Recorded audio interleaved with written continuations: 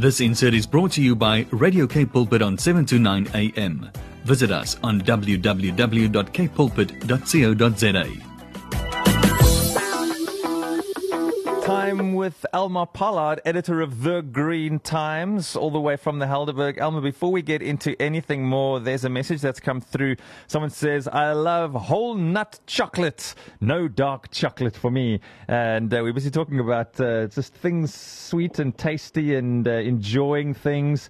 And I didn't know if you possibly do a chocolate. Do you have a favorite flavor? Are you into the dark chocolate? I, for one, am not so much. Are you asking me? You know, I've been ketogenic for 5 years. Yes. So I don't have anything with sugar in ever. And not even a sugar-free chocolate? Or doesn't this very high percentage of dark chocolate not contain any sugar, Elma? No, there's definitely still sugar in there. It's a nice one. Yes, people tend to think that. No, you've got to check the label, check the ingredients. You can make chocolate with xylitol, which I do and which we do. Yes. But you can't normally buy it like that. It's normally, if they say sugar-free, it's sweetened with other also bad sweeteners. Exactly, so that doesn't work. Oh, well, we learn something new about each other every week. That's awesome, Elma. So I avoid sugar. I'm robust now. Remember, inflammation starts with sugar, so it's a very good idea now to keep away from those. Elma, when I look at this story that we're discussing this morning, let's raise our voices and demand a just recovery for all. It's that realization that despite what's happening in the world, there are governments with a lot of money which they have to spend, budgets and work like that. And the big question is, what are they going to spend it on? Well, I know what you're thinking, but and many who think and live in the same space as you, but are they going to respond in the way that they ought to in this regard? Well, we'll have to see. And that is why there's like a groundswell of kind of people trying to make their voices heard from the bottom up. As we said last time, we lead from the bottom up. Yeah.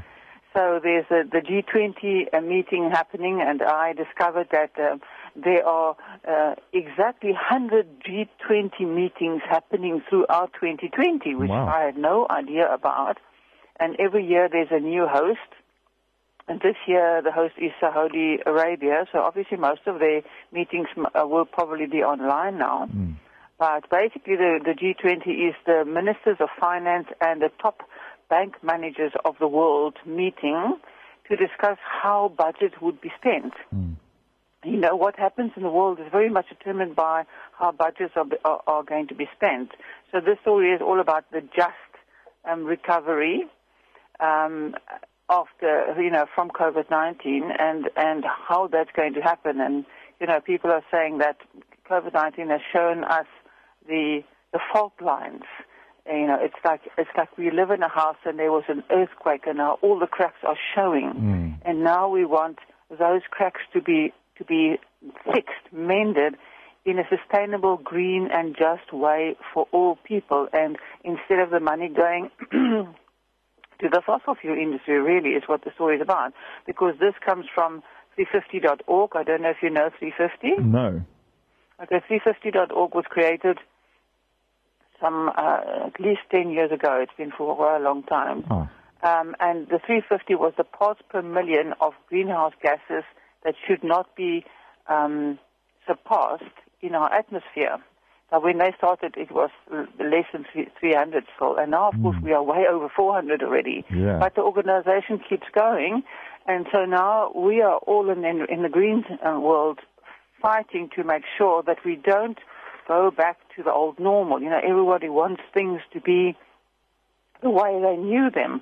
But we've realized that, of course, normal delivered COVID-19. So normal was not a healthy thing, which, of course, we've been saying also for a long time.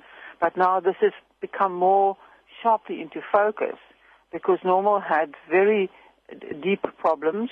It was heading straight to climate change, and world pandemics is part of the climate change scenario that has been predicted and unfolding for a long time.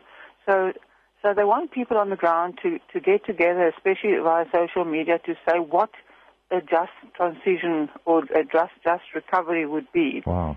What do you want the financial ministers of the world, and of course in this case in your own country, to spend the money on instead of spending it on destructive industries which just make us more and more vulnerable? So we want a more robust and a safer future. And how that's going to happen is a call for everybody to go and think about and to participate. So we've shared some of this on our Facebook page. If you look in the story, they give you links to what all the countries are doing, what Africa is doing, and what people are saying to get the message out, to get people to say what to do. They talk about the Africa VUCA Caravan. These are webinars that happen every 2 weeks. Yeah. And people can join that, and then they can post on social media. They can follow our Green Times page also for this and say what you want. There's the art kits of how you can illustrate what you want. Yeah, it's a really important time for us all to be verbal about it, to think about it very carefully. How are we going to create a future that is indeed safe for everyone? Elma, I'm sure you would know at least or have an idea. I mean, there has to be budget. In this day and age, it would be an enormous mistake and very short-sighted for any government to not set large sums of money aside for climate and all its various peripherals and considerations. For us here in South Africa, and the majority of us listening this morning, we know we do have international listeners. Some are even messaging us this morning. But for those of us who are South Africans in South Africa, I mean, what would you ideally like to see change? What is the big thing that you say, if you could have your say, as you've just shared that we can, and what you said was immediately accepted and they ran with it, what would it be that you would personally be pushing for in South Africa? I think the top thing is, of course, to stop funding the fossil fuel industry. I mean, that is the top problem. That means we must transition to green public transport, for example, because you and I are stuck with using bad cars, so to speak. Yes. You know? The transporting is a very important thing, and of course the energy thing. So we need to get off the fossil energies for traveling and for running our homes. And the problem is we've got a very robust climate policy in South Africa, but at the same time the government is also, building new coal-fired, getting new coal-fired stations up and running, and it's been disastrous, and contemplating more nuclear again, which is not green at all. Yes. So there's some paradoxes happening. We've got some good policies, and then we're doing some things that are directly opposing those policies. So it feels to me that somebody must pull it all together and align it all with a vision of a healthy future.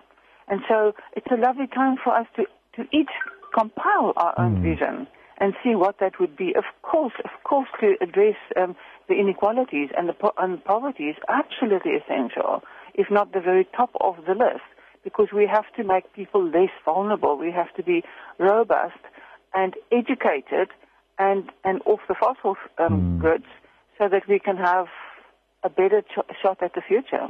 Elma, we know that you've said, and you started this conversation saying this, and we also spoke about it last week, where we can have influence from the bottom. But when the people at the top were making the decisions, just like you've just said, even here in South Africa, who do they consult with? I mean, is there a forum of people? Is there a collection that they count on, that they consult with before making these decisions?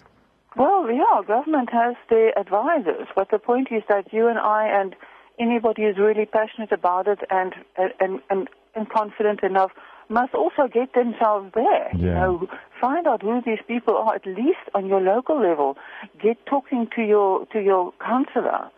Start finding out about how things are going to happen. There is also a place where you can have impact. You can make changes in your immediate environment, as you know that we are busy with here where I live as well. So locally, of course, how you do things in your home, how you do things in your immediate neighborhood, and then getting involved in the local politics so that you can be verbal, so that you can bring the education to where it isn't, because it's all really about education. I really don't believe that people intentionally take that decision. I think people are just not informed enough. Yeah. So if you know things, to not play small, to stand up and realize, like now, especially if you want a future for your children, you better get involved. Elma Pollard, we're grateful that you help us here at the bottom, and even where you are slightly up above us, that you put your hand down and pull us up alongside you, and you help us every single Wednesday. And to everybody who's listening this morning, we do have a voice. Don't say, don't worry, Elma will deal with it. Or don't worry, I mean, if even if I say anything, what difference is it going to make anyway? You do have a voice. You can make a difference, particularly when we stand together. Elma Pollard, thank you very much for your time this morning. Blessings, have an awesome day. And you, bye-bye. Bye. This insert was brought to you by Radio K Pulpit on 729 AM. Visit us on www.kpulpit.co.za.